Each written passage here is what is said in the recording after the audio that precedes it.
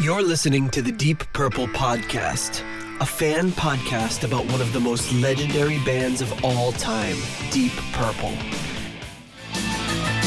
We take a look at the music, history, and people behind the band Deep Purple and beyond.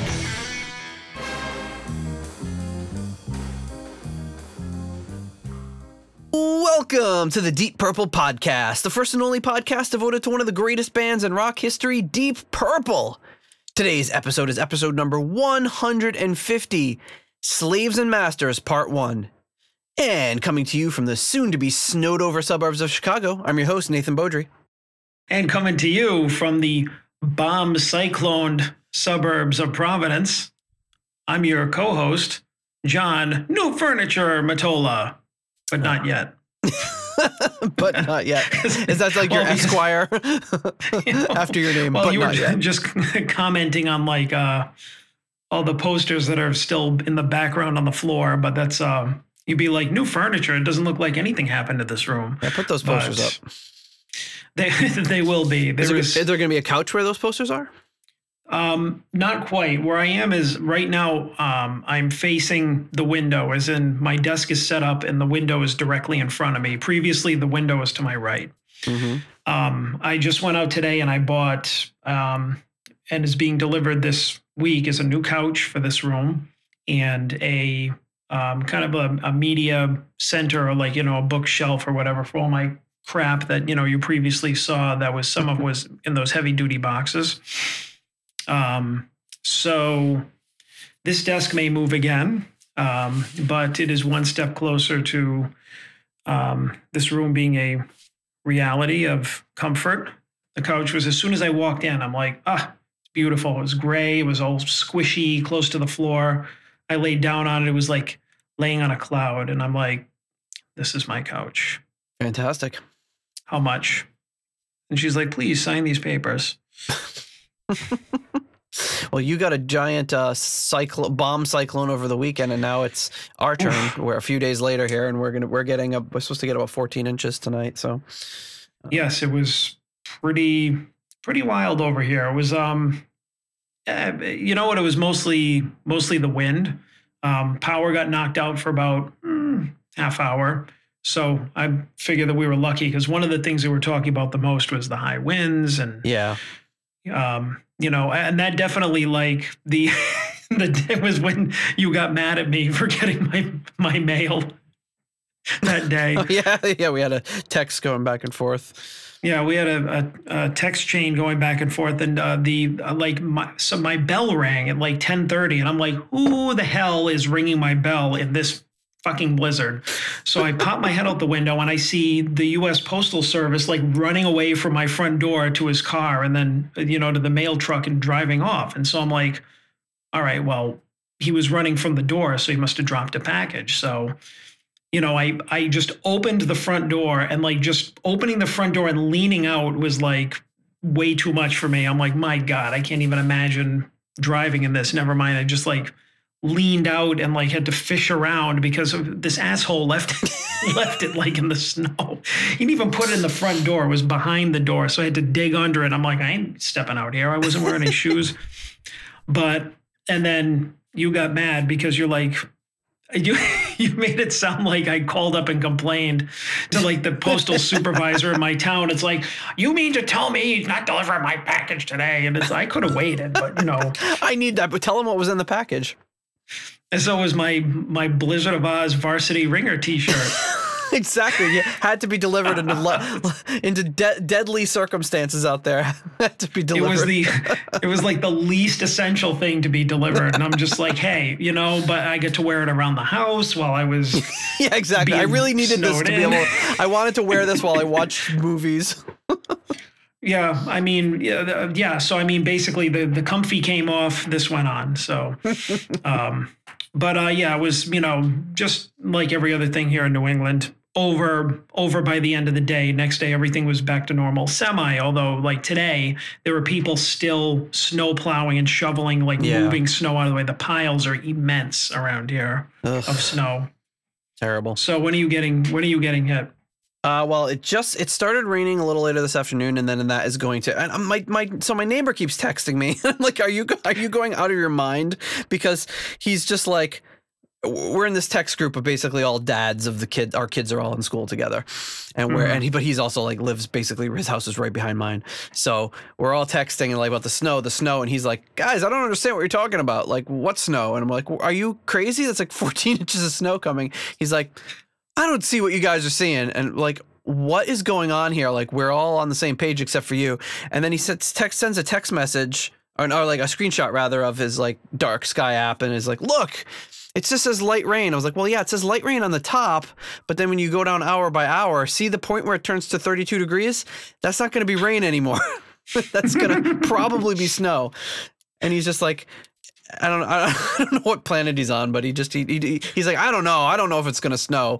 And we're all like, guys, we're pretty much planning on the kids being out of school tomorrow. So we'll see what happens.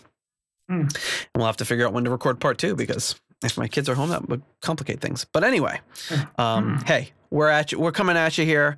We're ready to go. We're ready to talk about a long asked for era in Deep Purple podcast history. But first, if you want to support the show, if you receive value day in and day out, or every week when you're doing your commute, or however you listen to the show, if you receive value from that, you can give us a little value back. One way is by leaving us a 5-star review on Apple Podcasts. Another is by buying some merch at our Etsy store. And then you can also become a patron on PayPal or on Patreon, where most people are, and support the show for as little as $1 a month. You can help keep us in good things, keep us being able to buy CDs like this one right here, but I already had it. Hey-o. But if it says album that we don't have, of course, put it into the archives. But yeah, those are ways you can really support the show. And hey, speaking of patrons, hey-o! Hi-yo! We have a new patron, and you're going to like this. Coming to us straight from Norway, not to be outdone, Runar Simonsen. Thank you so much for joining us at the $3 Nobody's Perfect tier. We really appreciate it. I saw that NOK 30 come through, and I was like, the first time that came through with our previous Norwegian patron, I was like, what does this mean? I thought that was the name. And then I looked it up. I'm like, or is I using it as a new Nokia phone or something? And then I realized, oh, that's the Norwegian currency. So thank you so much. We appreciate you joining. Runar has this to say. I started listening to your show late last summer, went on Spotify and wondered if there was a Deep Purple podcast, and boy, am I glad you called it the Deep Purple podcast, or else I don't know if I would have found you guys so easily. Never listened to a podcast before you guys, so you're my first. So see that being uncreative and naming the podcast has its advantages. Right. And our first podcast, so thank you. We're glad to bring you into the podcasting world with our nonsense. Love the show. Nice to hear you discuss music, musicians, events surrounding the different bands and recordings, and the interviews with the musicians. I got into Deep Purple through my parents, who are both in their late 50s. I'm 32. My dad had made a mixed CD to my mom that she played in the car with songs from Mark 2, 3, and 5. There you go. We're getting into 5 today. It's like a little 7. What happened to 4? Well, they didn't make the mixtape, I guess. I don't know. You have to ask Runar's dad, or he'll have to write in and let us know. Mark 4 denied. Well, sometimes you just have like that one album in your collection that for whatever reason, like you have all this stuff by this band that is just black hole for no good reason. It might have been one of those situations, like just didn't have that album. Who knows? He said it was about 99, 2000 that I heard John Lord's intro to Knocking at Your Back Door from Nobody's Perfect. And from that moment, I was hooked. I went through every CD and LP that my parents owned. In rock, this I did not listen to. Fireball, Machine Head, Burn, Stormbringer, Perfect Strangers, House of Blue Light, Slaves and Masters, Battle Rages on, Perpendicular and Abandoned, a couple of compilations, and Nobody's Perfect. By the time I was 15, I owned every studio album that they'd released on CD. I bought In Rock that summer and heard Speed King, Child in Time, Black at Night from the 24 Karat Purple compilation record before. But when I played In Rock in its entirety for the first time, I mean, come on, what a record. The intensity of the band, Gillan's singing, John and Richie's solos. Bad production or not, it's an epic and groundbreaking record. Played that record on repeat the whole summer. Also, can't wait until you get into the Morrison Lord era of the band. Killer albums. So thank you so much. Really, really appreciate that. those fine words. Much appreciated. And while we're talking about, while we're talking about ways to celebrate and recognize the show. Oh, That's right. The Flexatone is working overtime because we have another review on Apple Podcast. This one comes from, let me put a stipulation there. This comes from Hank the Tank, our famed patron. But so Hank tried to leave it on Apple, but couldn't. He said he was having all these problems that wouldn't leave it. So he said, screw it. I'm just going to write you the 5-star review I would have written. So maybe Hank will be able to figure out what his problems are and be able to get this actually on Apple Podcasts. So he says, hey, I wanted to leave a 5-star, but I can't connect to Apple, blah, blah, blah. So if this counts, I'll do it here. I really enjoy your show and I want to hear that Flexatone or whatever the name is. So you know what? Since you asked for it, we'll give you one little bonus run of the Flexatone there. So he said, it's actually the only podcast besides Pop Off that I listen to. Old as fuck Purple fan, so I enjoy you guys talking about what I believe is the best band ever. Therefore, 5 stars, of course. Keep up the good work. Cheers. P.S. I started to play the drums because of Ian Pace. So, wow. So thank you, Hank. We appreciate that.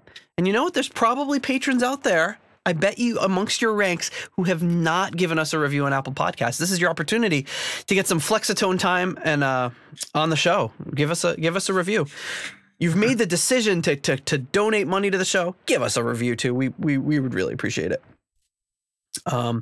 Okay, so speaking of our patrons, coming in at the executive level tier, we have the 2112 Long Live Rock and Roll tier, Richard Fusey at the 10-pound tier, Dr. Jill Brees at the turn up to $11 tier. We have Clay Wambacher, Frank Thielgard Mortensen, Alan Ain't Too Proud to Beg, and Mikkel Steen. And at the $10 Someone Came tier, we have Ryan M., Jeff Bryce, Gerald Kelly, Victor Campos, and Better Call Saul Evans. Thank you so much to all of you for your generous support of the podcast. We really appreciate it. If you're looking for more like-minded podcasts, check out deepdivepodcastnetwork.com or Deep Dive Podnet on Twitter, where all of us are kind of joined together. So that's our intro. Now we get into the meat of it. And if you're new to the show, when we do Deep Purple albums, we were just talking before the show about this. We kind of have been splitting them more recently into 2 episodes because as we get into the CD era, the albums start getting a little longer, and it's kind of the balance. And with Deep Purple, there tends to be a lot of recorded history to cover. So in the interest of not giving you, say, like a 3.5-hour episode, we'll be a little more generous on you, maybe give you 2.5 episodes, or even maybe close to 2-hour episodes. Who knows where the conversation will go. So if you're really eager to get into the song, we got a little history to cover, artwork, personnel, all that sort of stuff. And then we'll do the first 4 songs today and the remaining 5 on our next episode. So I've spoken long enough. John, Slaves and Masters, what is your background with this album? What's your history with it, if any? I have a little history with it. Came out what year again? 90? 1990. Yeah, 90. Yeah. So I would say that I was probably still, 90 might have been a little early. I don't know if I was a Purple fan yet. If I wasn't, then I was still definitely a new Purple fan. But that was definitely the new Purple album at the time, or the most recent one. So knowing that, I did pick it up when it became available. Like, I don't think I got it when it first came out, but definitely within the first year or 2 of it coming out. And just knowing that it was a weird lineup, because I was like, wow, it's like basically all of Mark II, but not Ian Gillan. Mm-hmm. And so I was kind of like thrown off by that. Didn't know why, and honestly, like the music was a lot, I guess, less memorable, compared to what I was used to. Because, of course, I had listened, by the time I had gotten this, I had known about the band's history anyway. So I think the music seemed kind of tame in comparison. The production, the songs, really didn't know who JLT was. So I'm like, who the hell is this guy? just nobody that I really recognize. So I like a lot of the songs on here are very like not memorable to me. Like you probably have to play it and jog my memory. There are a couple that I do really like, but overall, like the album, doesn't have didn't leave any kind of impression on me because I never really gave it too much of a chance. But that being said, the couple of songs that I do like, I have a feeling that, I'm going to like them because I know that there was a lot of stuff that seemed to be in the style of classic Purple. I remember the production being pretty decent and love JLT now. So, and of course, the rest of Mark II pretty much in their prime at that point. So yeah, that's about it. So not really, as we get later and later into the proper Purple albums, I'm not going to have a lot to say. Yeah, that's fair. I seem to remember about this one.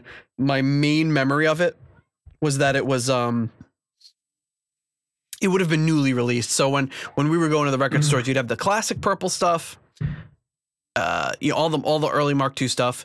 You'd have this and Nobody's Perfect were kind of flipping around because they had come out in the recent years, and that was pretty much it. So I remember seeing the album cover a bunch and not maybe learning. I can't remember when later I went down and figured out, it's like you said, it was Mark II with Joe Lynn Turner, and kind of my impression of Joe Lynn Turner was, he's kind of like a rent-a-singer, jumps around to various things. I don't think I really even knew he was in Rainbow at that point.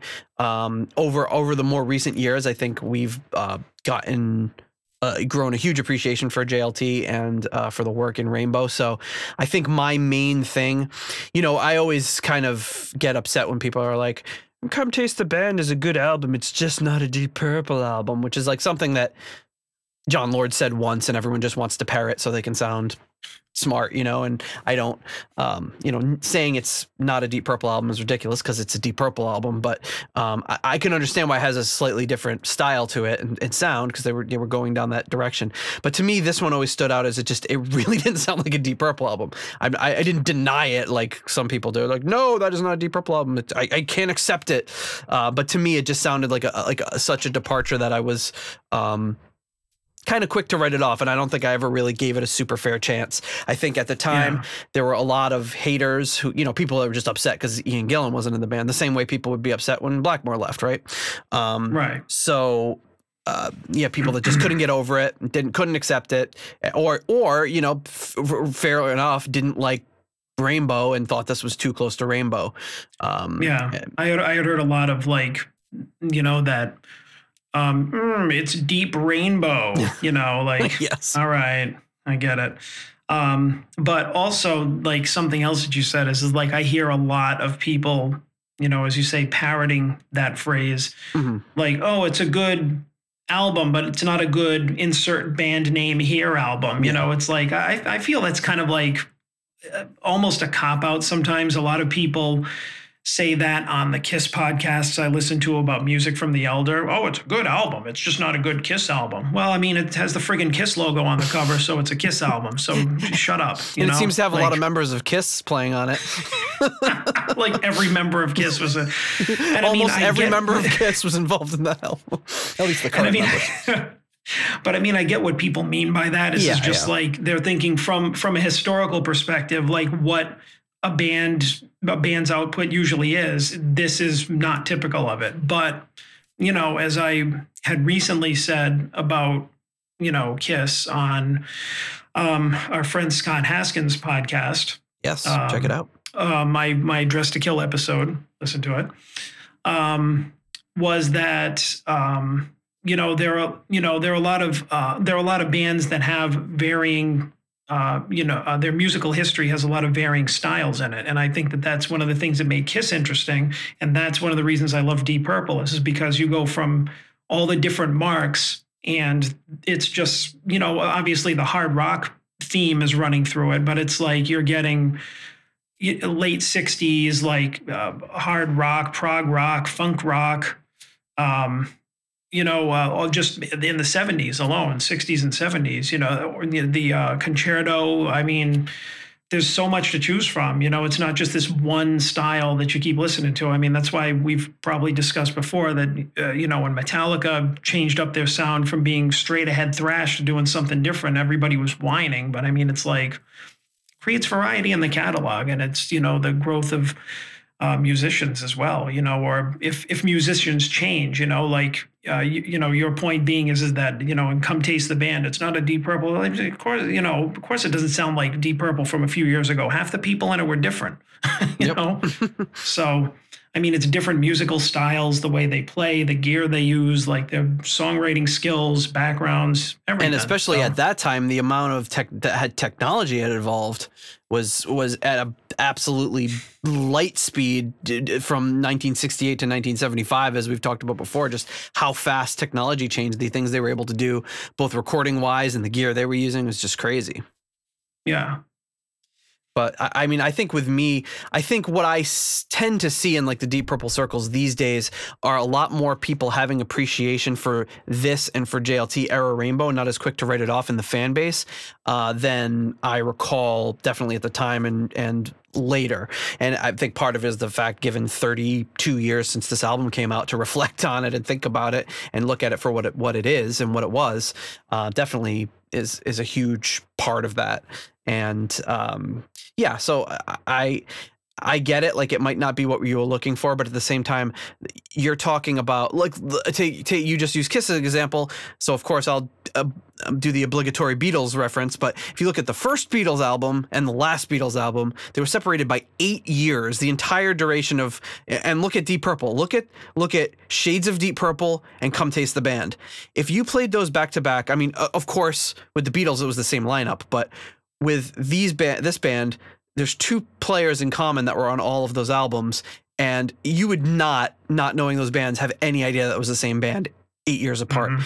Go to the Beatles, the same thing. It's the same four guys, same songwriters, same producer, same everything. But if you listen to that first album and that last album, you would not guess that that's even the same band, because it's so much changed and they progressed. So why not continue changing? Do you want, like we've talked about before, you want to just release Machine Head again and again and again? Or do you want a band to explore? And, sometimes it's not going to maybe hit the mark for you, but I mean, I personally, I'd rather see Deep Purple release some albums I'm not as crazy about than just trying desperately to recreate Machine Head 20 times, because that would get really boring for them as well, I'm sure. Yeah, absolutely. That's all great points. So, I mean, that brings us to this album and this lineup, which, I mean, now to me, like I said, makes sense, because at the time I was like, well, who's this dude singing, like, yeah.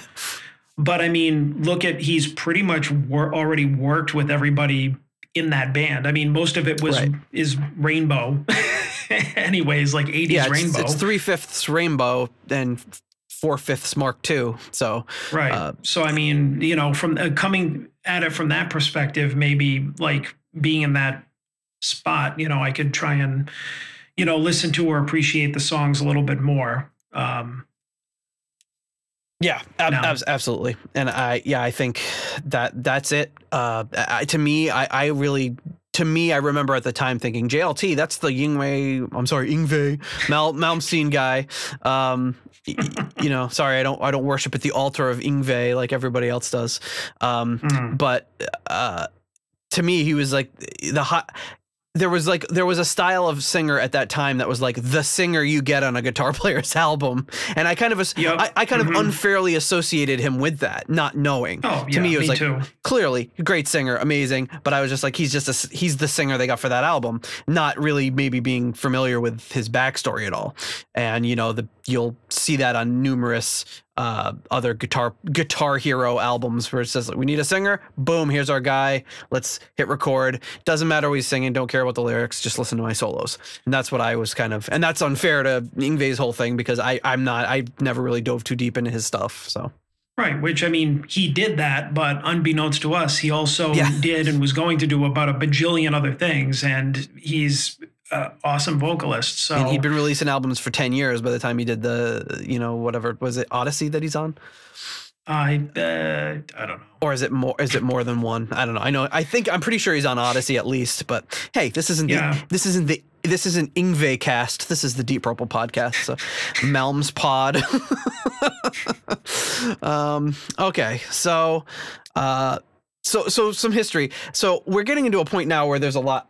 The books are coming hard and heavy. So these are all the books that I referenced for this episode. So we've got A Heart Life by Colin Hart, The Complete Deep Purple by Mike Heatley, Ian Gillan, Child in Time, A Black Knight by Jerry Bloom.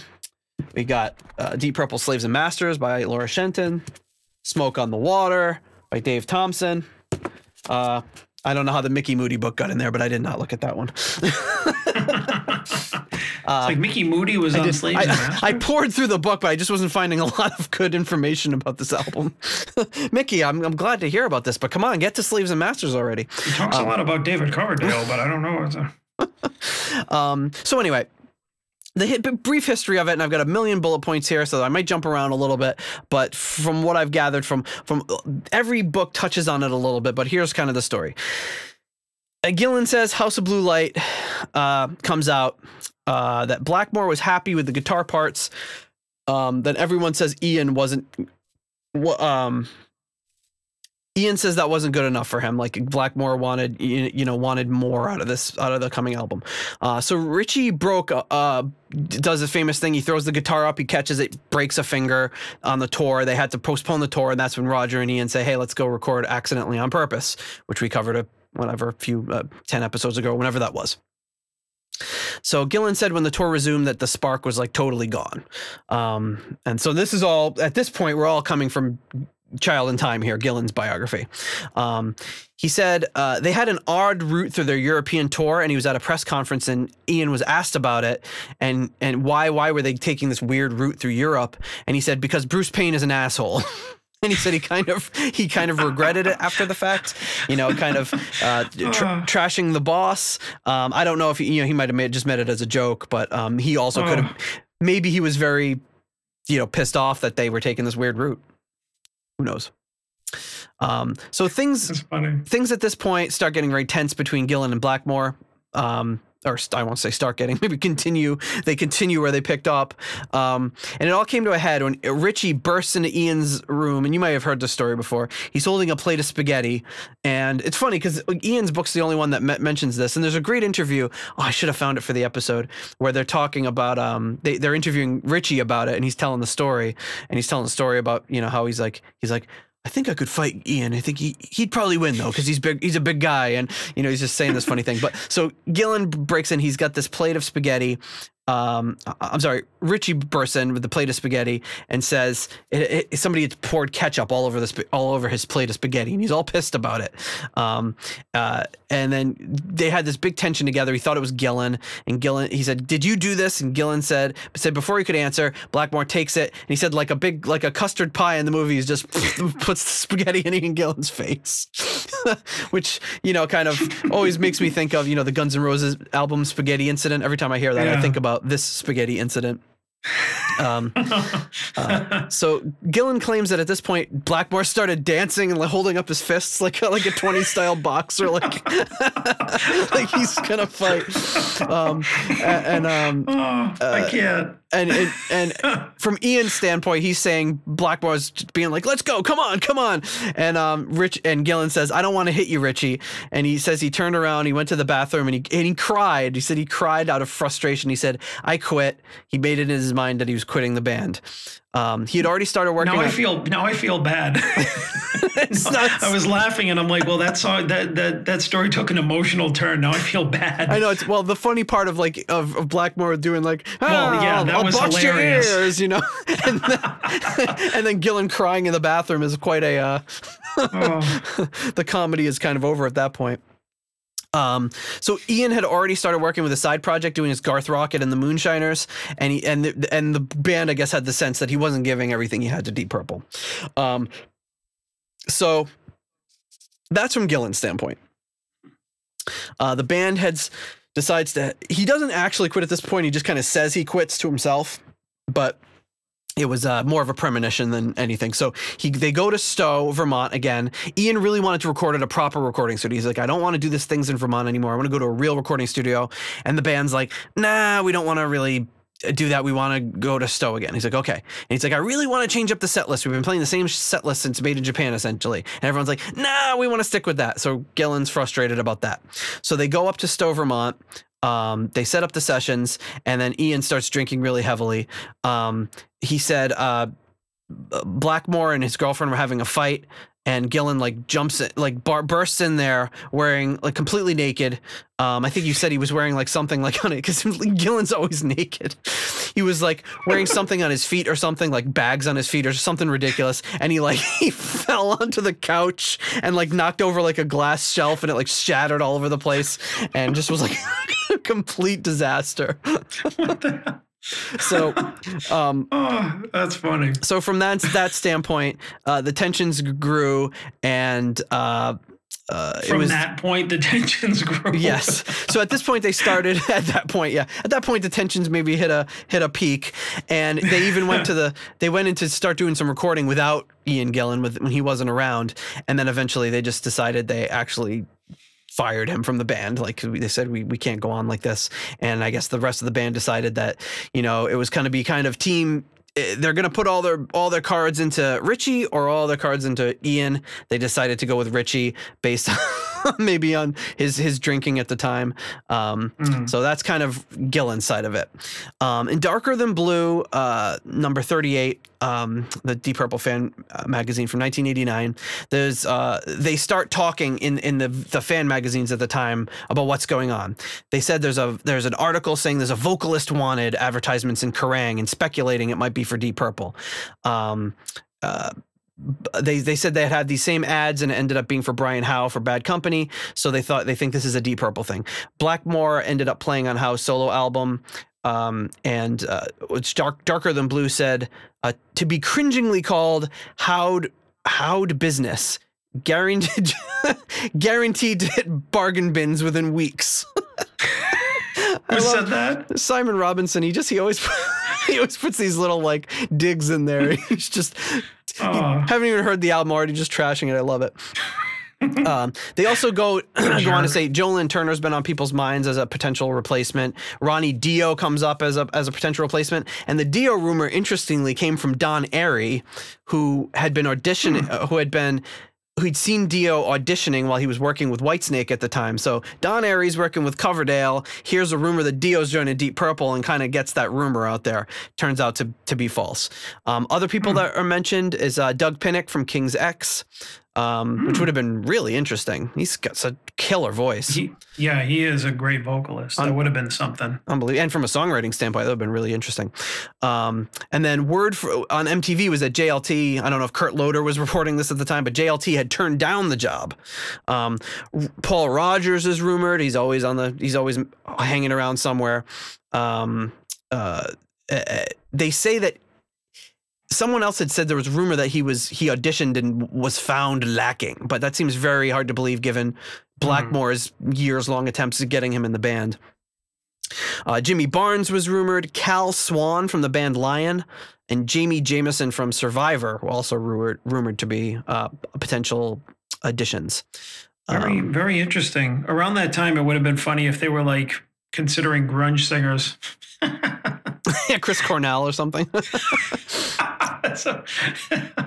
Well, it would have fit with their. I mean, like Chris Cornell, it's kind of a funny thing, but I mean, he's got a fantastic voice, really, really great set of pipes, and they were known to kind of go with unknowns. So imagine if they got this like Chris Cornell would have been pretty much unknown in 1989, other than some small like kind of local circles. So that would have been really interesting.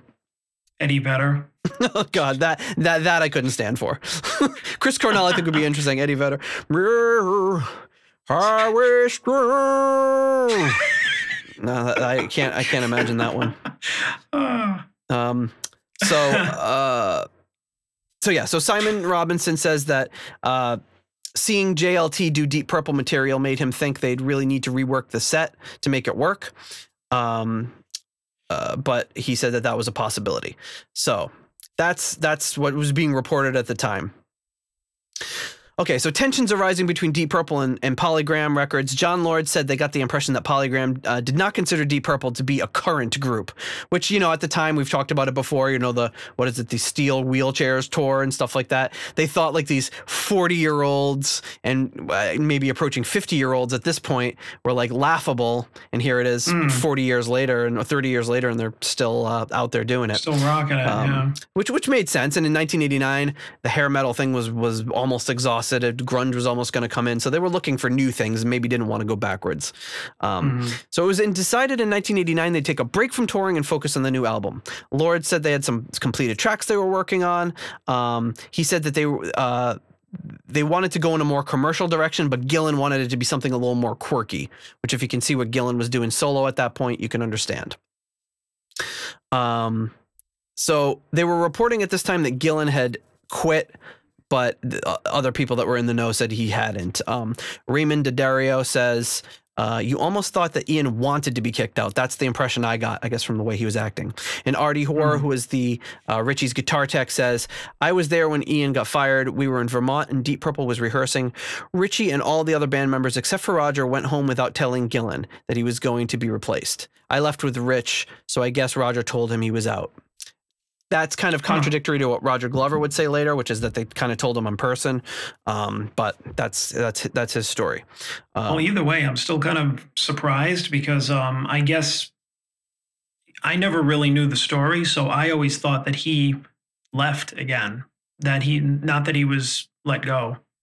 Yeah, I had always heard he was fired, but I guess the most of what I heard is he was fired and he was like drinking a lot, which I guess are both true, but maybe not like the direct cause for it.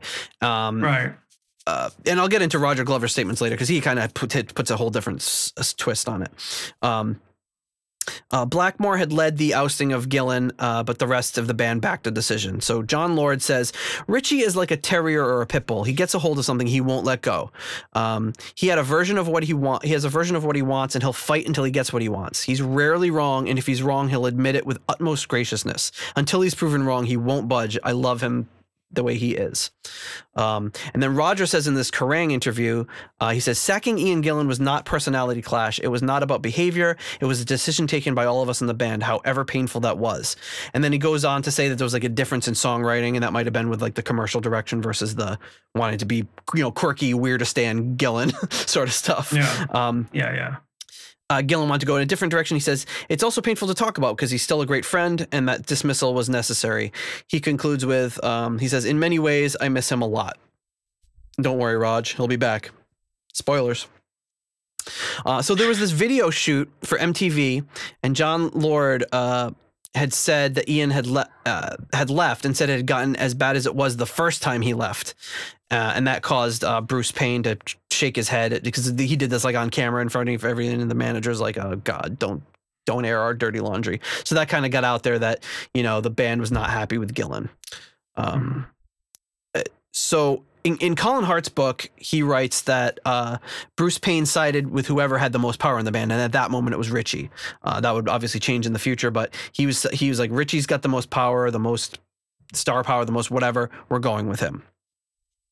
So the remaining four band members, like I said, they didn't have anyone particular in mind. They started auditioning all of these different people. Another person considered was Coverdale. There was talk about him reprising his role. Whitesnake had just released Slip of the Tongue, but things seem to be like, they talk about just kind of the turmoil in the Whitesnake camp with all the members just coming and going. Not that it was that much different than, say, Rainbow, but so that was possibly talked about. I don't know that it was definitely. I don't think there were auditions or anything, but it's at this point that Richie met Candace for the first time at a charity soccer match. So that relationship started to develop. And then John Lord took a break and went to tour with Peter York and Tony Ashton in Germany, considering that they were kind of on hiatus and didn't have a singer or anything. So we talked about some of the singers that were auditioned. So when Roger gets, so Jimmy Jamison is one of them.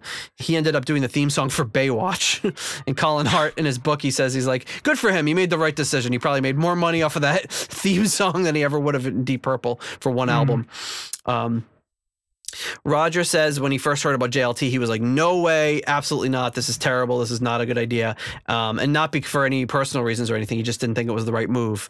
But he ends up going up to Vermont. He jams with the band and everything. And they're all say, okay, well, yeah, that worked out really well. So we'll change our mind. So Jerry Bloom has this great issue of number 32 of More Black Than Purple, which is back there somewhere.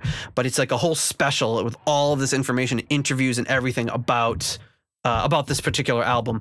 He did like a series where he talked about some of the more divisive albums and stuff in Richie's back catalog, and this one obviously came up. So it's pretty interesting. Lots of great stuff. And that's when he says Jon Lord and Pace joining Whitesnake. Sounded kind of the same. It still sounded like Whitesnake. It still sounded like the Whitesnake group. It didn't sound like they came in and overtook things. So JLT coming in could work in this group. I guess the difference that I would say is that JLT is doing songwriting and the singing, which is has a little bit more impact on the music. Mm-hmm. In a 1984 interview with Mick Wall, Blackmore goes on just gushing about Ian Gillan. He says, he says, I feel that although Rainbow did some good stuff, it didn't ever have the identity that Purple has. He says, Ian Gillan will come up with melodies and lyrics to things I've written, which I would never have thought of. That's the part of the chemistry and magic of Purple. Nobody has a voice like Ian Gillan's. You can't say the same about Journeys, Foreigners, Survivors, or Rainbow. So Joe Lynn Turner's standpoint, he shows up for the audition. They're recording at this, they're recording and auditioning. So Roger's recording on this 12 track. They're up in Vermont, and they do some jams, and said, as soon as Joe walked in, he says, Richie started playing Hey Joe. And then they started going into that. And Roger says the recordings are amazing and he wants to release them one day, but he said that 30 years ago. So it's probably not going to happen. And then, Joe Lynn Turner goes into interviews about Richie being the band leader, and how he really sided with Richie. And it seems like they kind of, one of the things, I guess we'll talk about that next episode, is kind of how this version of the lineup kind of fractured a little bit and got into two sort of groups. He says, I can remember John saying Love Conquers All was shit and it wasn't a good song. And I said, if you play it right, I'm going to sing the hell out of it. And he's going to be a power ballad. So just shut the fuck up and get started. It's like so JLT. And that's another interesting thing. I think the only negative thing you'll ever hear about Jon Lord come from JLT interviews. Take that with a grain of salt. Everyone else is like, it's interesting. The eminent English gentleman, the nicest man in the world, the guy, like gentleman, and like JLT's like, he was lazy, he didn't do much. Like, okay, JLT, tone it down.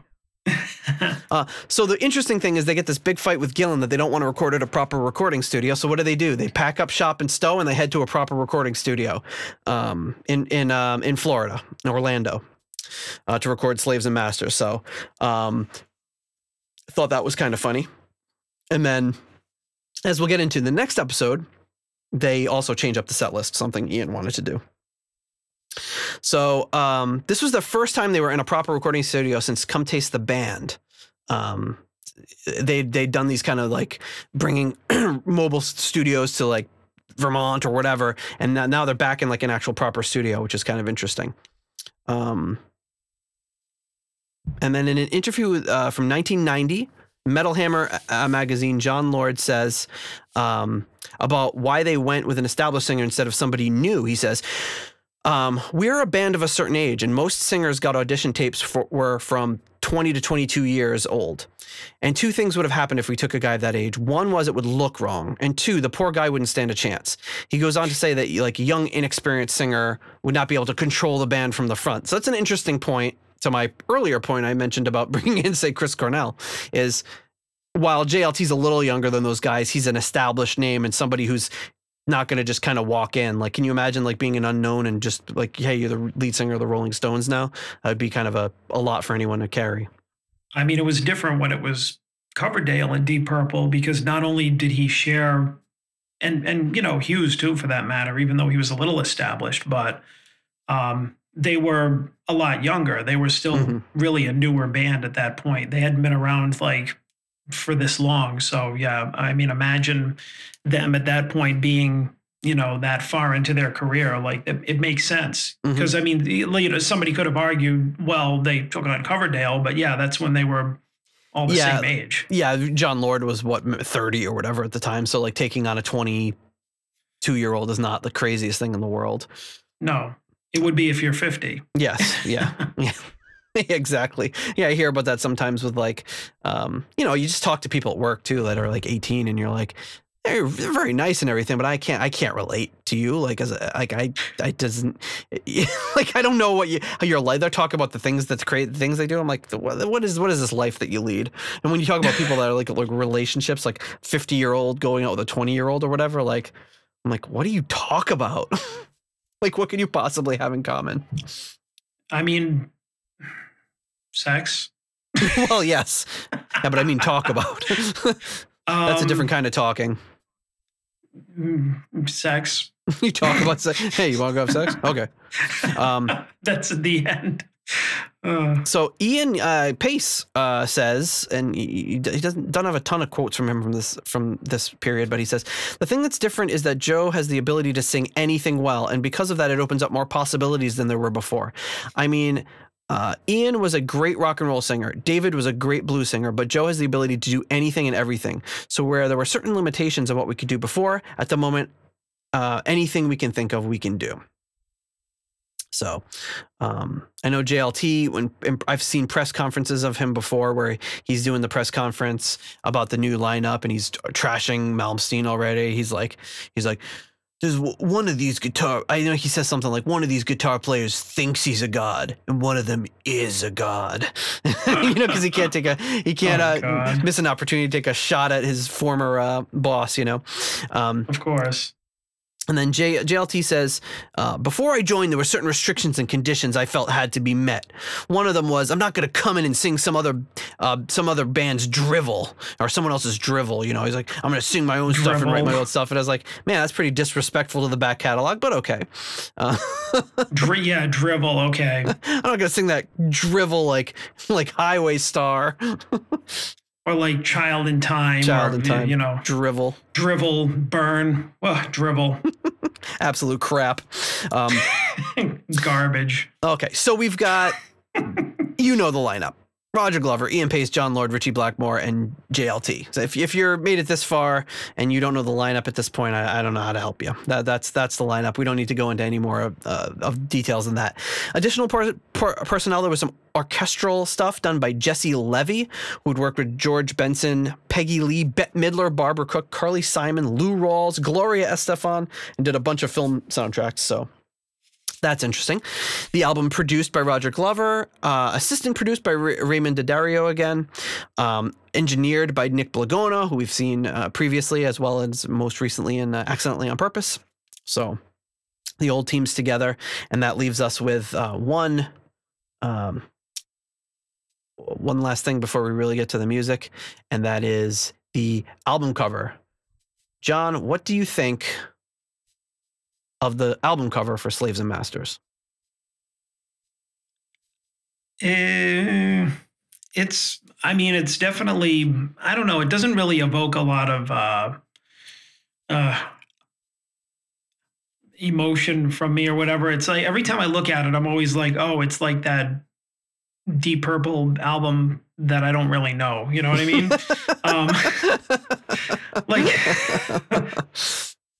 But I mean, like, I always looked at it and thought it was kind of like goofy, because it was like, the two hands above the crystal ball. So I'm like, all right, this is kind of stupid. So I never really,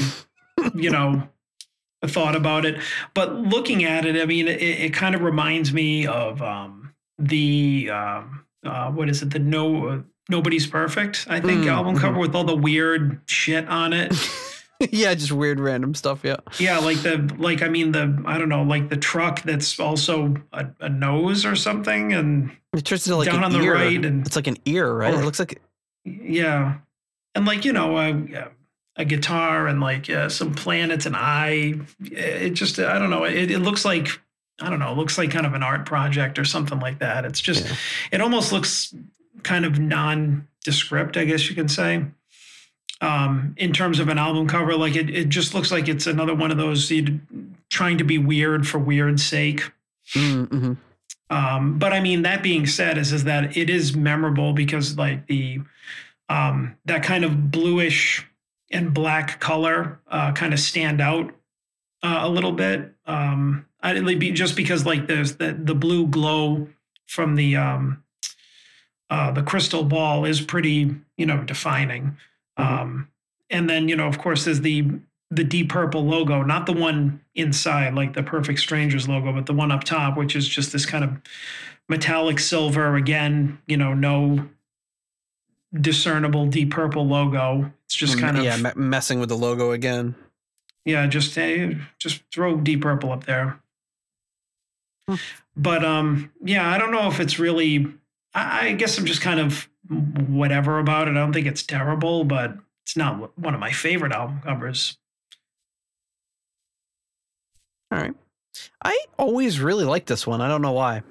I don't know if it's the how colorful it is or whatever. But yeah, you've got the weird kind of whimsical DP logo in the center. It's kind of like bendy. It's like dancing or something.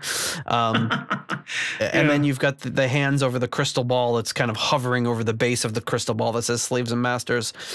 There's a bunch of stuff you can't really like. It looks almost like a top hat with eyes or something, like a stovepipe hat at the top. There's like a guitar or something. There's something that looks like a Roomba. I don't know what that is.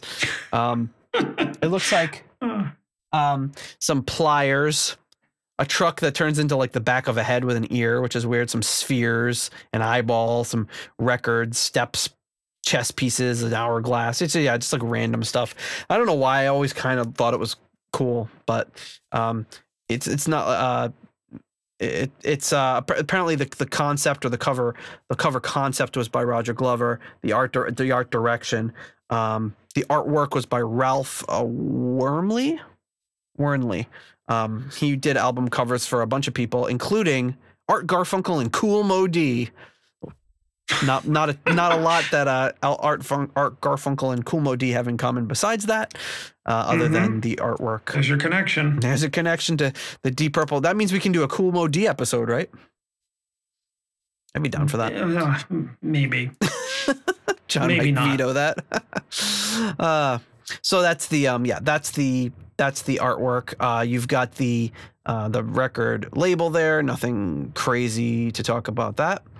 Then you've got the little insert that's got all the lyrics, pretty standard stuff.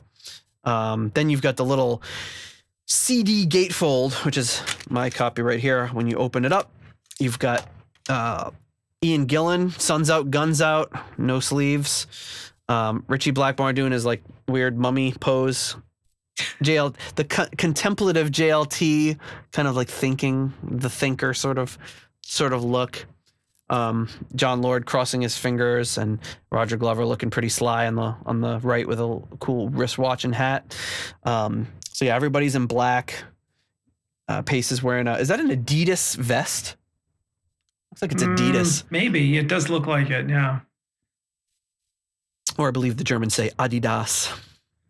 I always actually liked this gatefold. I remember that my cassette did have this gatefold. Mm-hmm. And I always thought that it was really neat. I would fold it out and look at it because I'm always like, hey, this guy's from Deep Purple. And but I always thought that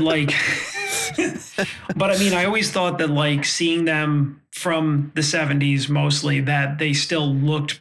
That my thing was they still looked good. Mm-hmm. Like, hey, like they all still like look the same. Whereas like, you look at them now and they're all like, oh, they look old because they are. But I mean, even then you're just like, oh, they're old compared to what we were. But at the time, but it's like, oh, they still kind of look like they always did. So I was always like, I liked that. I always liked that kind of consistency. You know what I mean? Yeah. So, I mean, that was part of it for me because you didn't know anything else. You couldn't just pull up a picture of Richie on your phone or something. There was, you couldn't do that. That didn't exist. The other thing is that like, I don't know, I kind of thought was annoying was how they put like soccer positions after their thing. I thought that was kind of dumb. Oh, yeah. I didn't even really Yeah, I didn't really notice. That had to have been Richie's idea because he was all about like making them get out in the soccer field and play. Well, the funny thing was, though, is like if you look at everybody, they all have something except for John Lord. It's just like organ, keyboard, string arrangements, nothing else. He's just like, I don't play. He's like, I'm not playing soccer, Richie. That's how you know John Lord is good, because he's like, he doesn't have to. And I think JLT talks about that in some of his interviews later too, about how in Rainbow it was the difference being Richie was the boss. Like he was 100% in charge, the boss, the manager, everything. He was in charge of everything. Well, not necessarily the technical manager, but you know what I mean. And in Deep Purple, it was like it was still a band. You know, Richie would walk all over Tony Carey or Dio or whoever was in. He would he would just steamroll over anybody that didn't agree with what he wanted to do. But he can't do that with Glover, Lord, and Pace when he's in Deep Purple, because they are like a collective. He might be the most powerful member. He might be the strongest songwriting component, but he's not bowing to them. And you know, if John Lord was Tony Carey or David Rosenthal or whoever, he'd be like, you're getting out there and playing soccer. I don't care what anybody says. Right, but I mean, you know, you wouldn't be like John Lord, organ, keyboard, string arrangements, towel boy, you know, like something. I can see him in goal. He's from what I know about football, soccer, whatever you want to call it. If you're our European listeners, you want to call it football because that's what it's supposed to be called.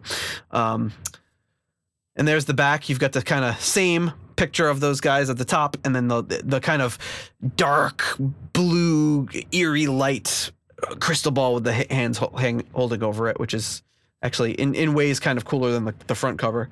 I was going to say that I really like. I mean, I did like the photo session. You know, I like how the members looked, and I do like, you know, the back cover and how this came out. Like, it's almost like I wish this would have been the front cover, you know, just the two hands, the eclipse looking thing. And then maybe like slaves and masters, like inside of it in like the blue, you know, that would have been kind of cool rather than all that weird shit that was going on the front. I guess that would be my other thing is I don't understand the title. Slaves and Masters, how it relates to the album and how it relates to the album cover. It's kind of a cool name and it's a cool album cover, but it doesn't seem like there's any real theme. Like, and maybe somebody's got an answer for what that's supposed to mean, but it doesn't. Well, you'd expect Slaves and Masters, like I think of like Skid Row, Slave to the Grind, that sort of album cover. But for this one, it doesn't jive at all with the artwork. Well, right, it's like Slaves and Masters. Crystal ball. It's like, I don't. Should become like Wizards and Demons or something. But I don't know if this was referred to on this album or if I had heard it somewhere else. So, but it could be relevant. Is that Slaves and Masters is also terms that are used in the studios, like demos, I think, or certain tracks are referred to as slaves, and the finished product is referred to as a master. So. Well, they have in computers. I've heard that somewhere, but like I said, I don't know if it's in connection with this. Well, in recording and with computers, there's slaves and masters, and that terminology is kind of like not necessarily. People don't love that terminology anymore. It's kind of getting phased out, just for the connotations of it. But like you would have like a master hard drive and a slave hard drive, and the slave is like connected to and dependent on that master being connected to it. And the same thing is like, I don't know if you can see it behind me, but the ADAT recorder. Maybe if I move my microphone, whoop. Nah, I don't even know if you can see it, but those would, I believe those would have slave and master capabilities too, where you would slave one to a master recorder. That master recorder controls the actual playing of both, but the other one's dependent on it. So maybe that could be that. Maybe that's what they were going for, and maybe it's kind of like Machine Head. It comes up in the studio. Oh, that's kind of a cool term. Let's call the album that. Maybe maybe they overheard the engineers being like, should we slave this to master that, and blah blah blah, and they said, oh, that'd be a cool album title, and didn't go any further beyond that. Who knows, you know? Who knows? Anybody's guess. So the photography was done by Dee Zill, the legendary photographer. So there you go. And anything else from this? I think that's about it. Okay. And with that, we are ready to actually, after all of that, guys, ready to tackle some tracks. Whew. history, man. Oh, you ready to fall asleep? We just had big dinners and we were talking about how where are we gonna make it? I had a giant helping of the most garlicky Chinese food I've ever had in my life. Oh, I'm gonna just garlic bombed. I went to a friend's house and like I didn't explain, but it was like we had like breaded chicken, mac and cheese, like Kraft mac and cheese, like from the box, mashed potatoes. It was just like nice so heavy. Ice cream for dessert. I'm like, oh my God. But also like my friends also have 2 kids. So she's like, you don't mind eating what the kids eat, do you? And I was like, no, this looks great. And then afterwards I'm like, oh, this is why I don't eat like this. That's why I'm not a kid anymore. It's like a boulder in my stomach. You know, I'm like dragging my ass out of there. Like, I gotta get home. Well, yeah. If we get too tired, we better not get too tired. We'll become the kings of dreams during this episode. Okay, so before we move on to the tracks, we have to do one thing, and that is, of course, thank our core level patrons. Coming in at the $7.77 Keep It Warm Rat tier, we have Michael Vader. At the episode $6.66 tier, we have Steve Coldwell, Arthur Smith, Anton Glaving, and Mike Catan. At the $6.65 Almost Evil tier, we have Kenny Wymore. At the $5.99 Nice Price tier, we have Fielding Fowler, Robert Smith, and Peter from Illinois. And at the $5 Moneylender tier, we have John Convery, German Heindel, Adrian Hernandez, Jesper Ellman, Alexi the Perfect Stranger Slepikoff, James North, Mark Hodgetts, Kev Roberts, Will Porter, Zwapper the Electric Alchemist, and Tim Southern Cross Johnson. Thank you so much to all of you for your generous and continued support of the Deep Purple podcast. We really appreciate it. Okay, that's it. We've talked about it. Slaves and Masters album begins with none other than the song King of Dreams. Here we go.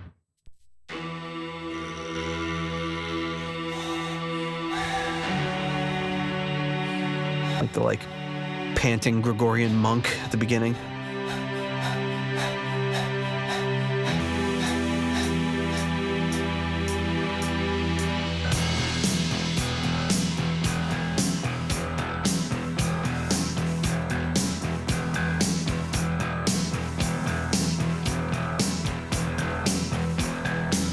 Synth sound is very 80s.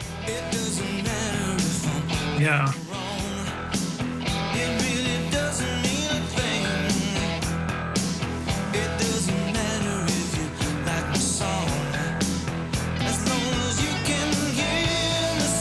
I love that.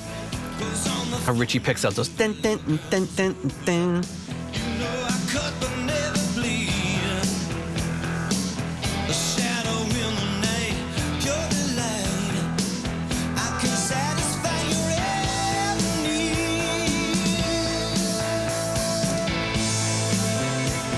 The little Perfect Stranger sounding chord.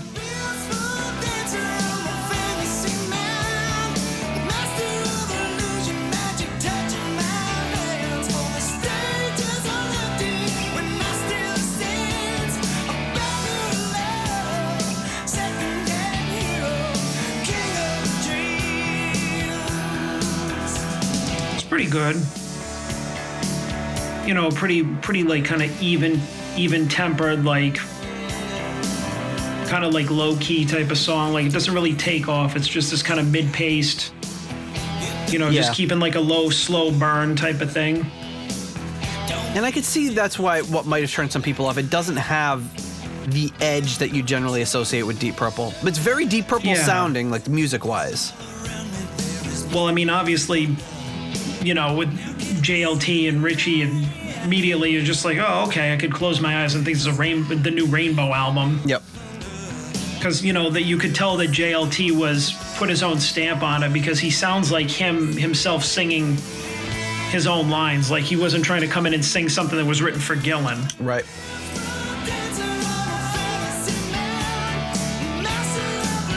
But I kind of feel like when we were talking about House of Blue Light, how either there's House of Blue Light or Perfect Strangers, how like Ian Pace sounded very restrained.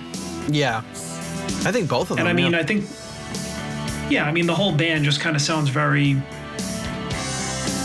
you know, just on point. Like, all right, here's just like a song that I'm trying to show off, or put out a ton of energy.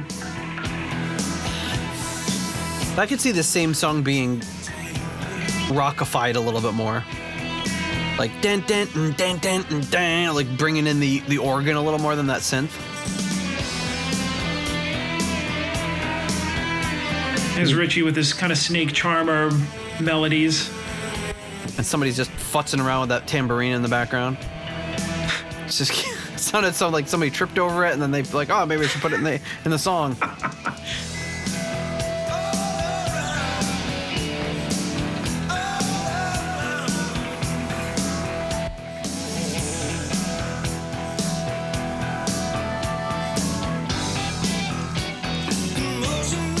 I mean, from my standpoint, like that little middle section was cool and it was atmospheric, but I could see how they could have rockified it a little and put in a proper guitar solo or an organ guitar switch off or whatever. Yeah. But there's a lot of really strong Deep Purple elements to the song.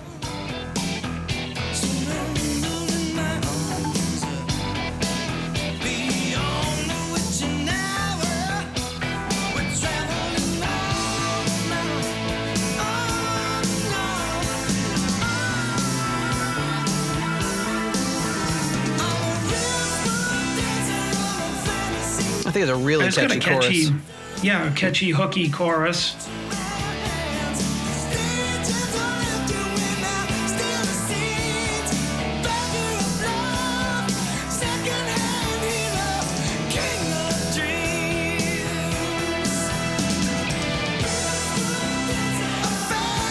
The unexpected follow-up chorus.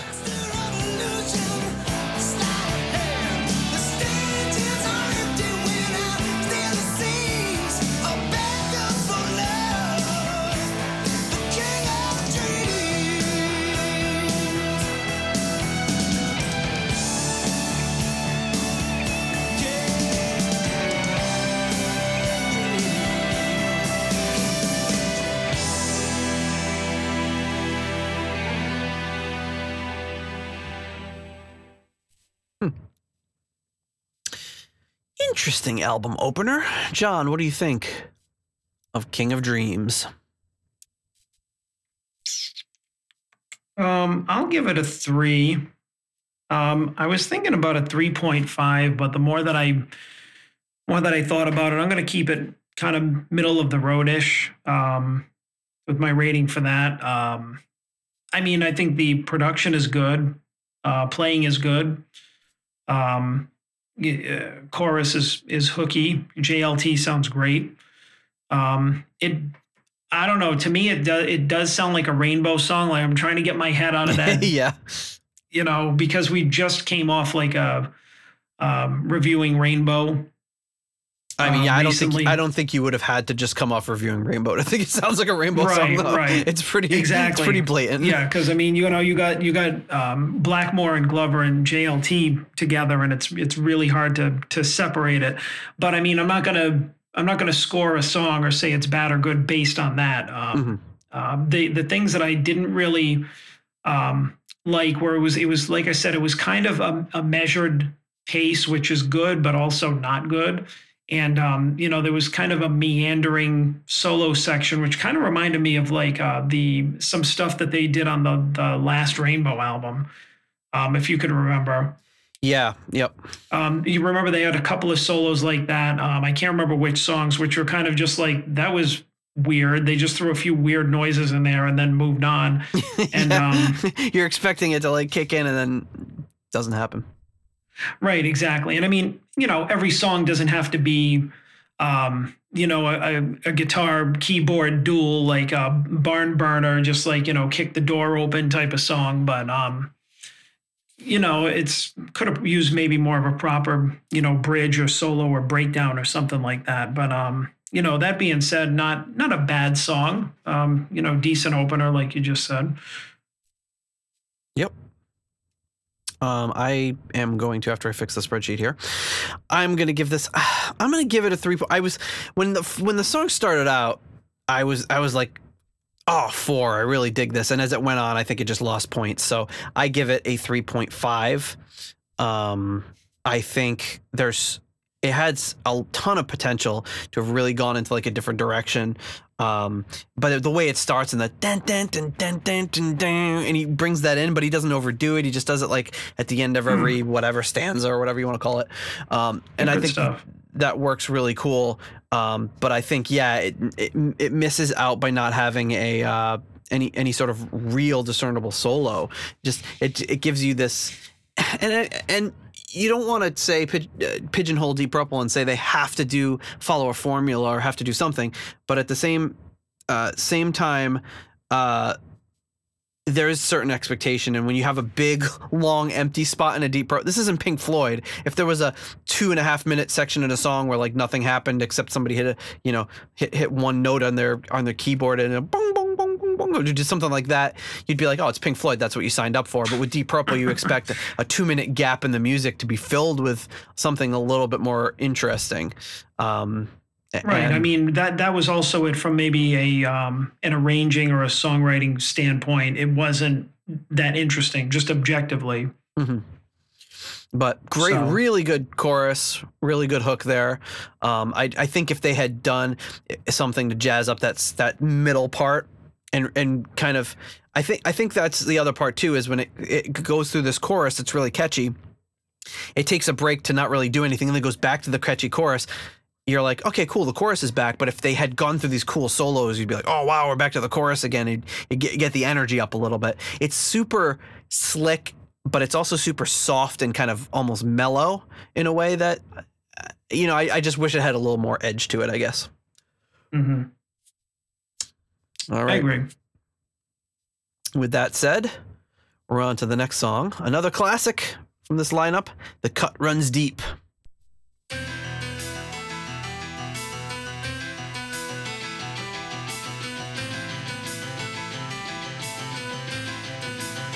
I like this opening because it really evokes like early Deep Purple.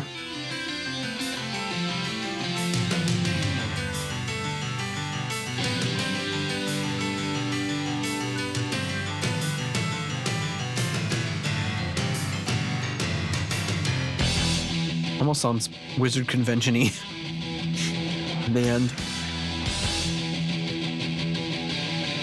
Sounds like Metallica. Yeah, I was going to say, this is probably like one of the heaviest riffs that Ritchie has ever played. Mm-hmm. Heaviest sounding. And this is one of the songs on the album I really like.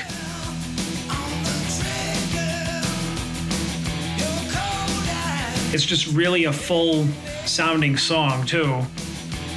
Because, the riff is just really chugging and heavy, and Jon Lord is underneath there kind of giving it that fullness. And Roger Glover. And they bring back the intro and the bridge there, which is really cool.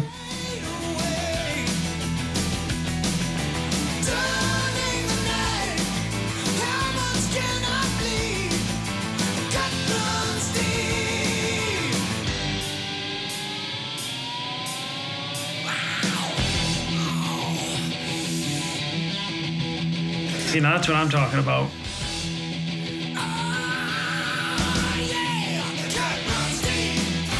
Kind of gang vocals are a little...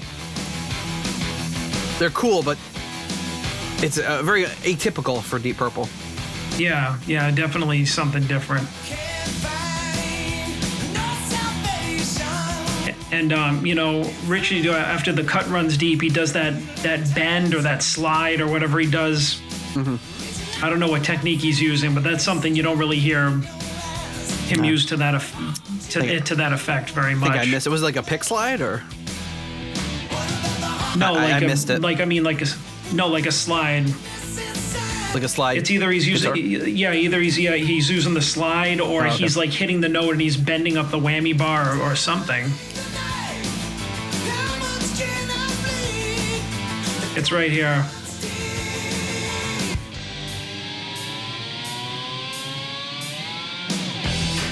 Yeah, it's got to be a slide. That might be the slide. Yeah. Dirty Deeds.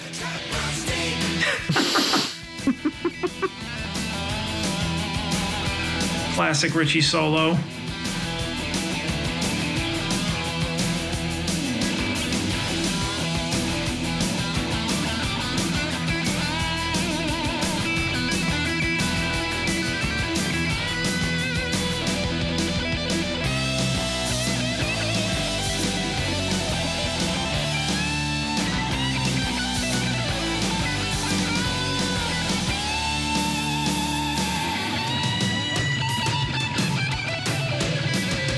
Nice.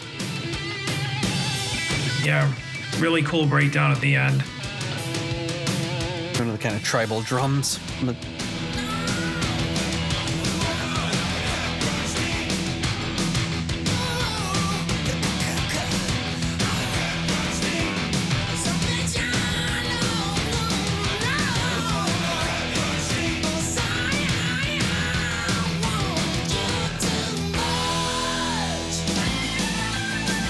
Nice. See, now this is what you sign up for. Yep. And Classic sounding John Lord. And a proper organ at that. Yeah. No robots were driven insane in the production of this album recorded. That's one of the things I like about that is he didn't try and do something trendy at the time. He's like, I'm going to do my classic John Lord Hammond sound.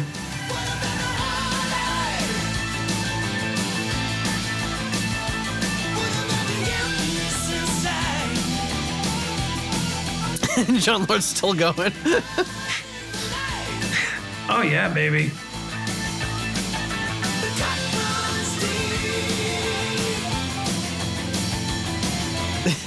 I love that he's still soloing. It's so good.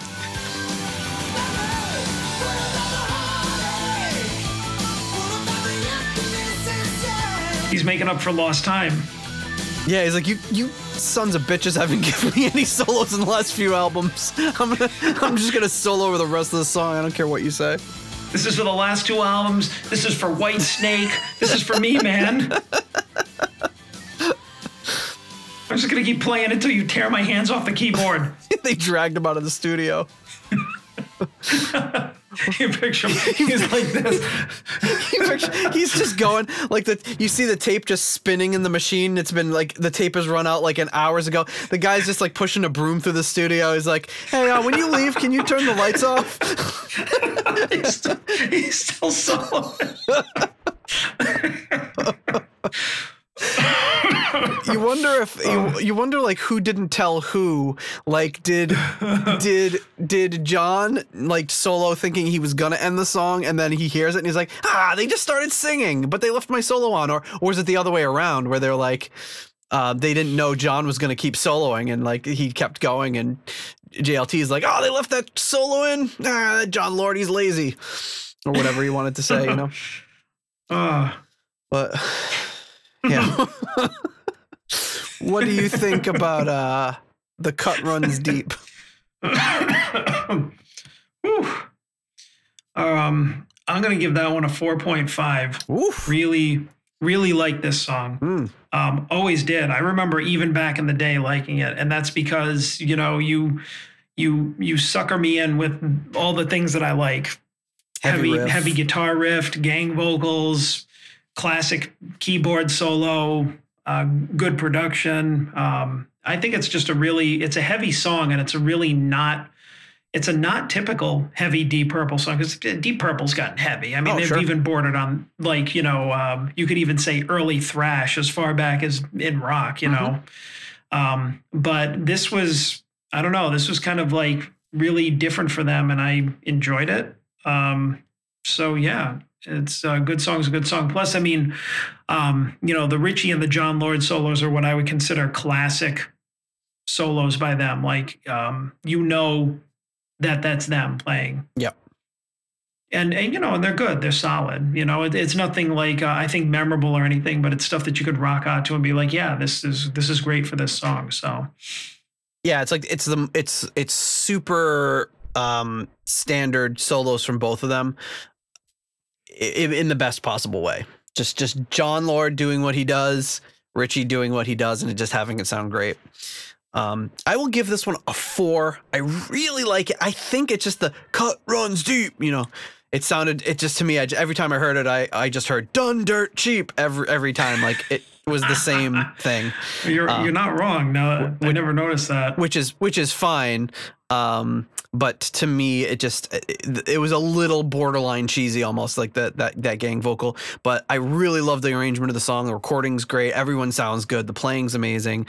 Great vocals. Really, really fun song. And I love hearing John Lord just bust loose there too. So So something a little different I got to do right here is I forgot to kind of mention one thing about King of Dreams and then one thing that I had on this song. So going back, rewinding a little bit to King of Dreams, Glover says in his interview in Kerrang! Magazine, he says, King of Dreams is a perfect case point. That came out of a couple of days of frustration. The atmosphere in the studio was like pea soup. Everyone was really down in the mouth. Then Richie just started playing a completely different riff. He only played it once because when we'd done it, I said, that's really good. Let's work on it. But Richie wouldn't. Classic. Oh. Richie refused. We came back to it a couple of weeks later, did some overdubs. I got Joe in to work on a set of lyrics I'd got. Then by the time the band came in, we had a song. It's not perfect by any means. We tried to improve it, but it wouldn't be improved. It just lived the way it lived. And then about The Cut Runs Deep in Black Knight, Joe Lord Turner says in an interview that John Lord started playing the keyboard intro in his audition in Vermont, and Turner started singing the vocal. What about the heartache? What about the emptiness inside? So that came out of that initial audition, which is kind of cool. All right. This brings us to our next song. And that song is called Fire in the Basement. I hope that doesn't happen to me because that's where I am. Almost ring that neck. Yeah, very early Deep Purple again.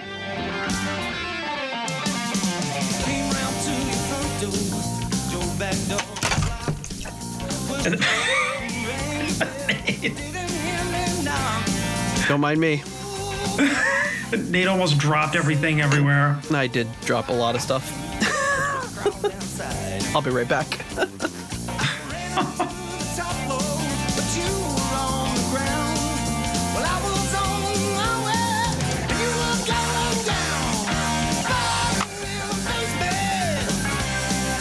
This is a very familiar sound to it.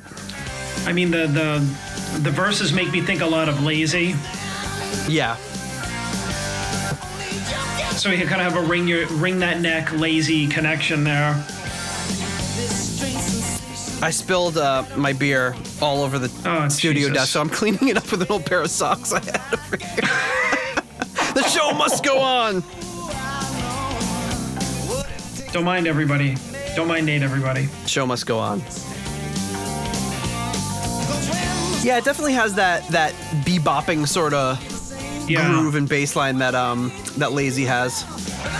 Yeah, there's definitely we're talking about what you expect from Deep Purple, and I mean this is a really good kind of callback to what they were really good at in the early days. And you wonder if that sort of thing is done intentionally, like, hey, let's do something reminiscent of that, or if it just kind of happens. And that little ring that neck thing is too much. That's great.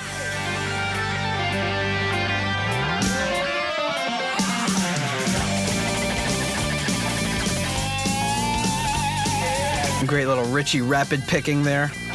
Yep.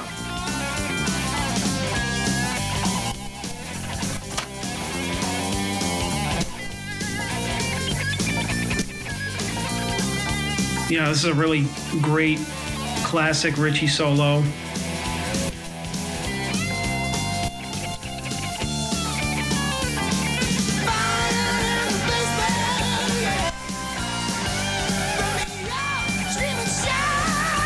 My mouse pad is very wet.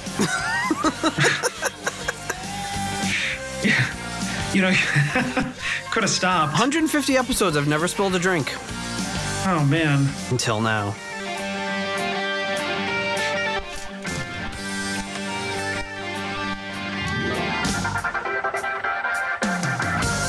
Yeah. I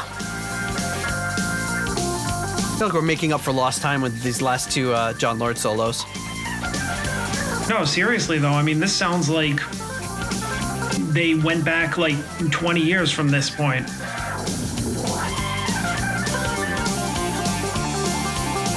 And I mean, they're just playing just good classic music.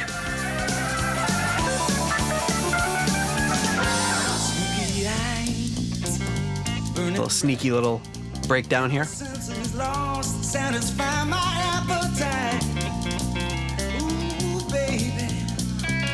Surrender to the flame. What's your name?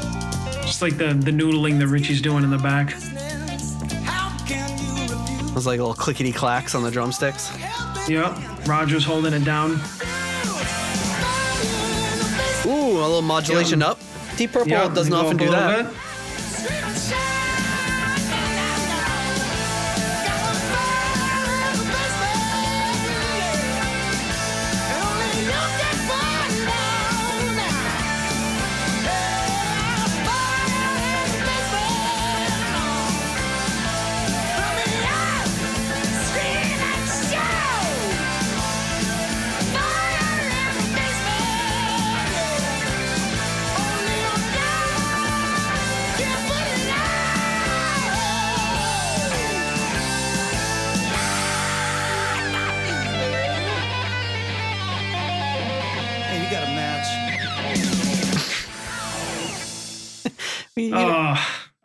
I could have done without that. It's also just so cheesy. It doesn't make any sense because it's like there's a fire in the basement. You want somebody to put it out, but you're asking for a match. Yeah, it's just like got a fire extinguisher. Yeah, you got a hose. It's just like around that time. It's like stuff like, you know, the talking in the songs, like, you know, like that's something like you'd expect from like girls. a Warrant song or something, you know? Yeah. Like Jenny Hey, Lane. Tommy, check that out, man. Yeah, exactly. You know, or who else did that? Didn't Guns N' Roses do that? What's so civil about war anyway? That? No. I mean, yeah, they did that, but I mean, there was something else, or just like, I don't know, just like when people throw in silly shit like that, it's just so cheesy. Yeah, it's very of the time. Like, yeah, you got a yeah, but you're right. You know, you say, hey, got a match. You're like, hey, got some baking soda. You got a match? Could you please put it away? Because I don't want this fire to get any worse. I'm trying to put you got it some out. Flame retardant. I'm trying to put out this fire in my basement, if you know what I'm saying.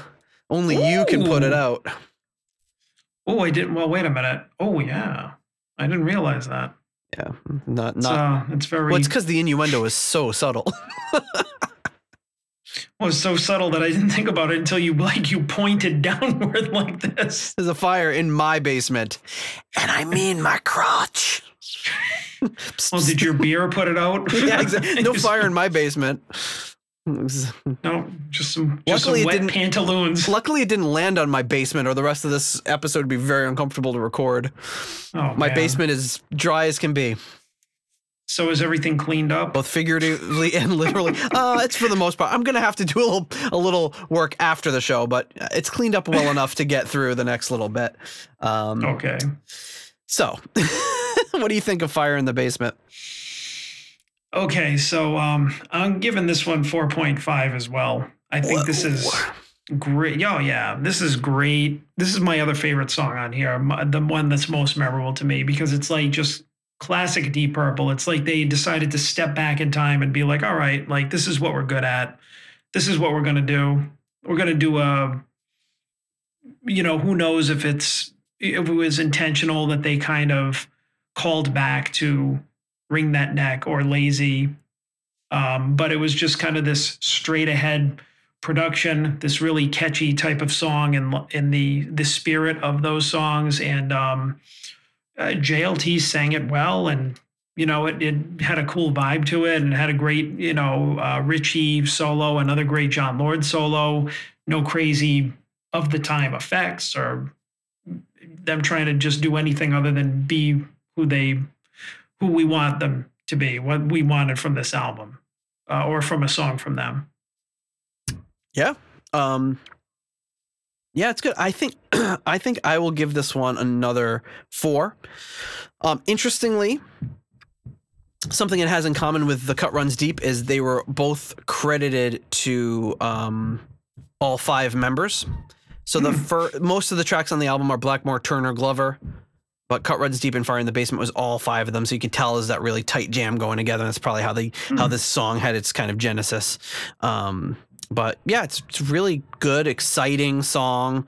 Cool solos, really just interesting. It's great to hear John really coming back into his own. I wonder if that was something that he brought up or if something that they'd gotten feedback about, or just something that they wanted to do, because like we talked about before on Perfect Strangers and House of Blue Light, Jon Lord was very much kind of felt like he was being pushed to the back. So that's one area where I feel like they really brought back the more classic Purple sound, which is really cool. Okay, well, that leads us to the final track that we're going to do in this episode before we get into part 2 next week. And that one is called The Truth Hurts. Or just Truth Hurts, sorry.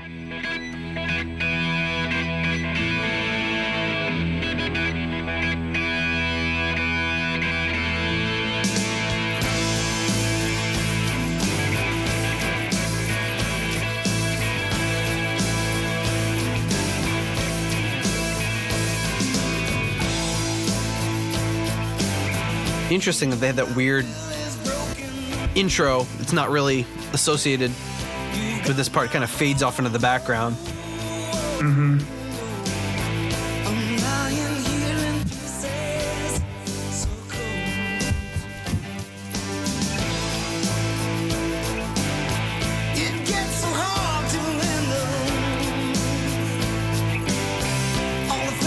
Sounds like somebody jingling their keys in their pocket.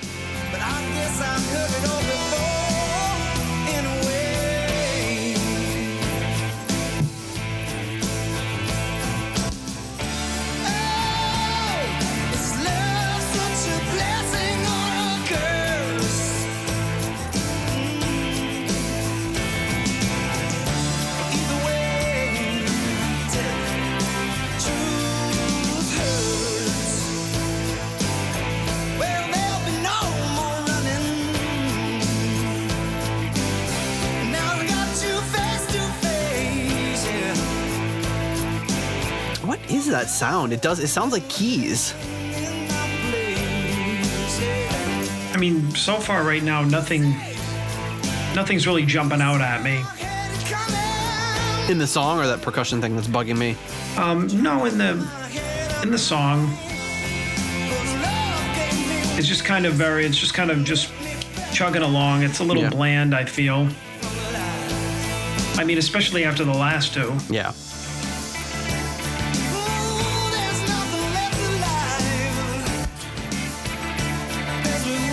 But you kind of have that dun dun dun dun dun dun dun dun going on. Very 80s Purple.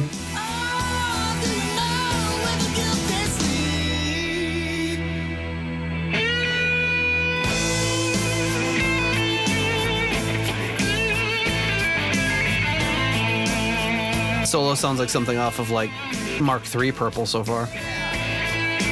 Reminds me of like one of the slower numbers on like Stormbringer or something. Just a solo.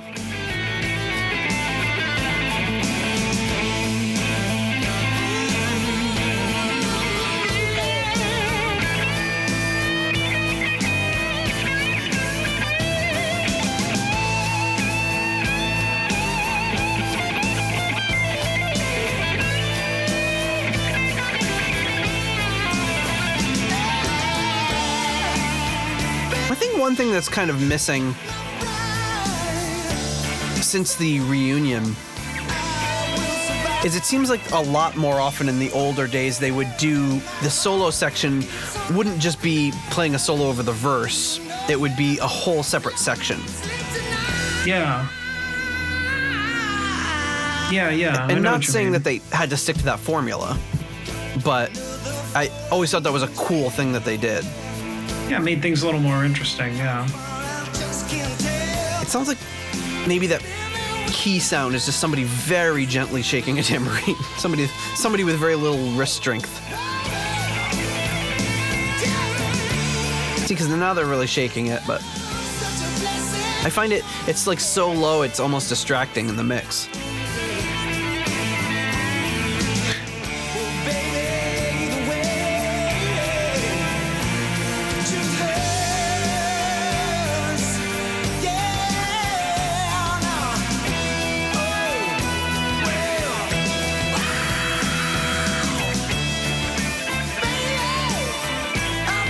Almost kind of got Stargazer or something off of Rising vibes from that last little section there.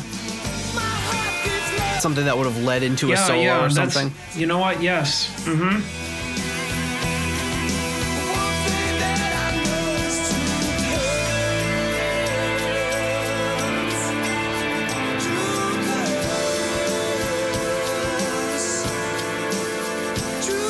Maybe that thing I think that is a Roomba on the album cover is actually a tambourine, futuristic tambourine. I don't think Roombas were around in the early 90s. No, I'm pretty sure they weren't.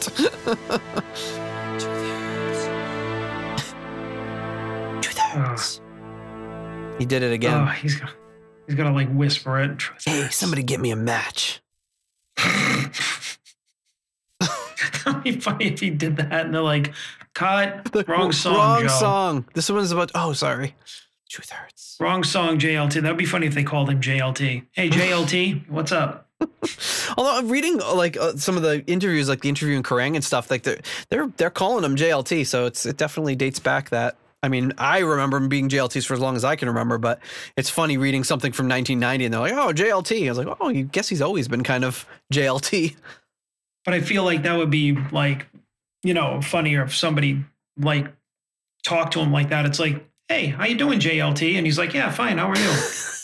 It's like if they referred to him like that. Yeah, that would be a little weird. But it's like I always thought it was more of a more recent invention, like NPH. Like they weren't in the Doogie Howser days. They weren't like NPH. True. But anyway, The Truth Hurts. John, what do you rank this one? Well, I'm gonna have to be a little harsh on this one. The Truth Hurts. It's a 2.5. The truth.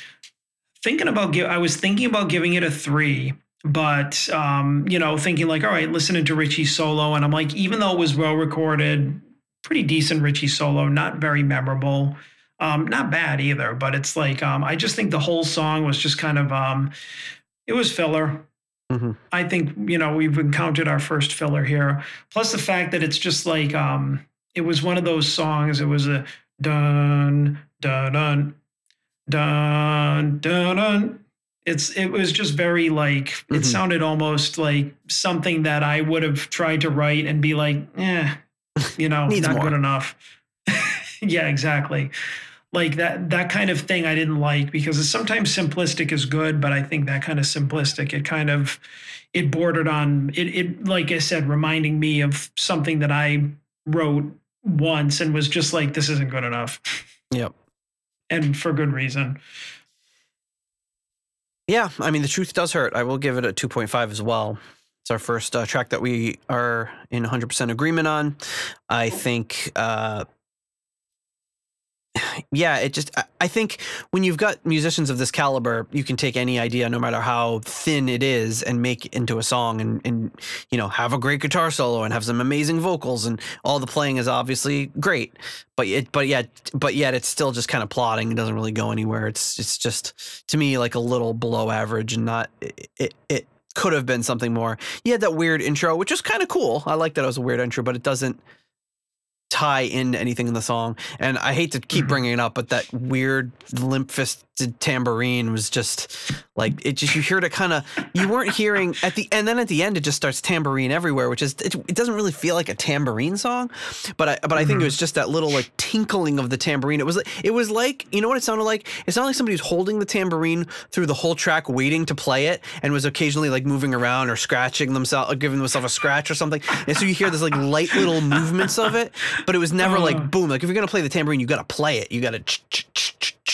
hit the rhythms, and it just sounded like I said, keys rattling around in somebody's pocket. It just sounded. At first, sometimes, you know, I hear stuff through the mic and I'm like, oh, that's me, or that's the kids upstairs yelling, and you can't really tell. And I was almost like, do I have my keys in my pocket? What's going on? Yeah. So that's my thought on The Truth Hurts anyway. So there you have it, folks. That is our first part of the album, the first 4 songs. And we will, of course, be joining you next week to go over the final 5 and then get into the reviews, the reception of the album, and some other exciting stuff. So If you're interested in finding out the rest, you'll have to check out that episode. But before we sign off, we have to do one final act of business. And what is that, John? We have to thank the foundation level patrons. That is right. As we always do at this time. Coming in at the $3.33 halfway to evil tier, we have Raf Calf. At the $3 Nobody's Perfect tier, we have Peter Gardot, Ian DeRosier, Mark Roback, Duncan Leask, Stuart McCord, Flight of the Rat Bat Blue Light, Ivan Fieldboo. It's a great life if you know we can. And of course, our newest patron, heyo, Ronar Simonson. Yeah. A 2-for-1, baby. 2-for, baby. The Norwegian 2-for. Ivan and Runar. Thank you so much to both of you. At the $1 made-up name tier, we have the Slave to the Drip, Leaky Mausoleum, Stephen Somerville, the Concerto 1999 Fanatic, Spike the Rock Cat, JJ Stenard, Hank the Tank, Private Eyes, and Ashen Lionel. Thank you so much for all of your generous support to the Deep Purple podcast. If you are looking for more information about this album or the many links to the many books that we used to prepare for it, then check out our show notes, deeppurplepodcast.com, where you can check out all these books minus the Mickey Booty book. Who didn't use that one. And then there's also some great big thanks to Jeff Bryce, who sent some stuff from his archives, stuff from Darker Than Blue, some of the old fan magazines from the late 80s, early 90s when this album came out, covering that. So got some great insights from those interviews. Really appreciate it.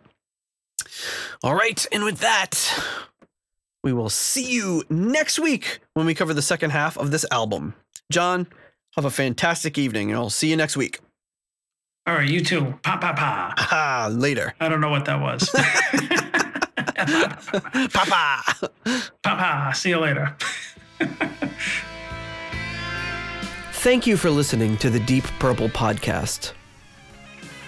If you like what you hear and would like more episodes in the future, please donate on Patreon to support the show.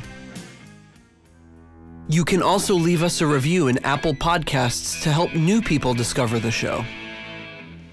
You can follow us on YouTube, Instagram, Twitter, and Facebook for show updates. See deeppurplepodcast.com for more details. Thank you for listening.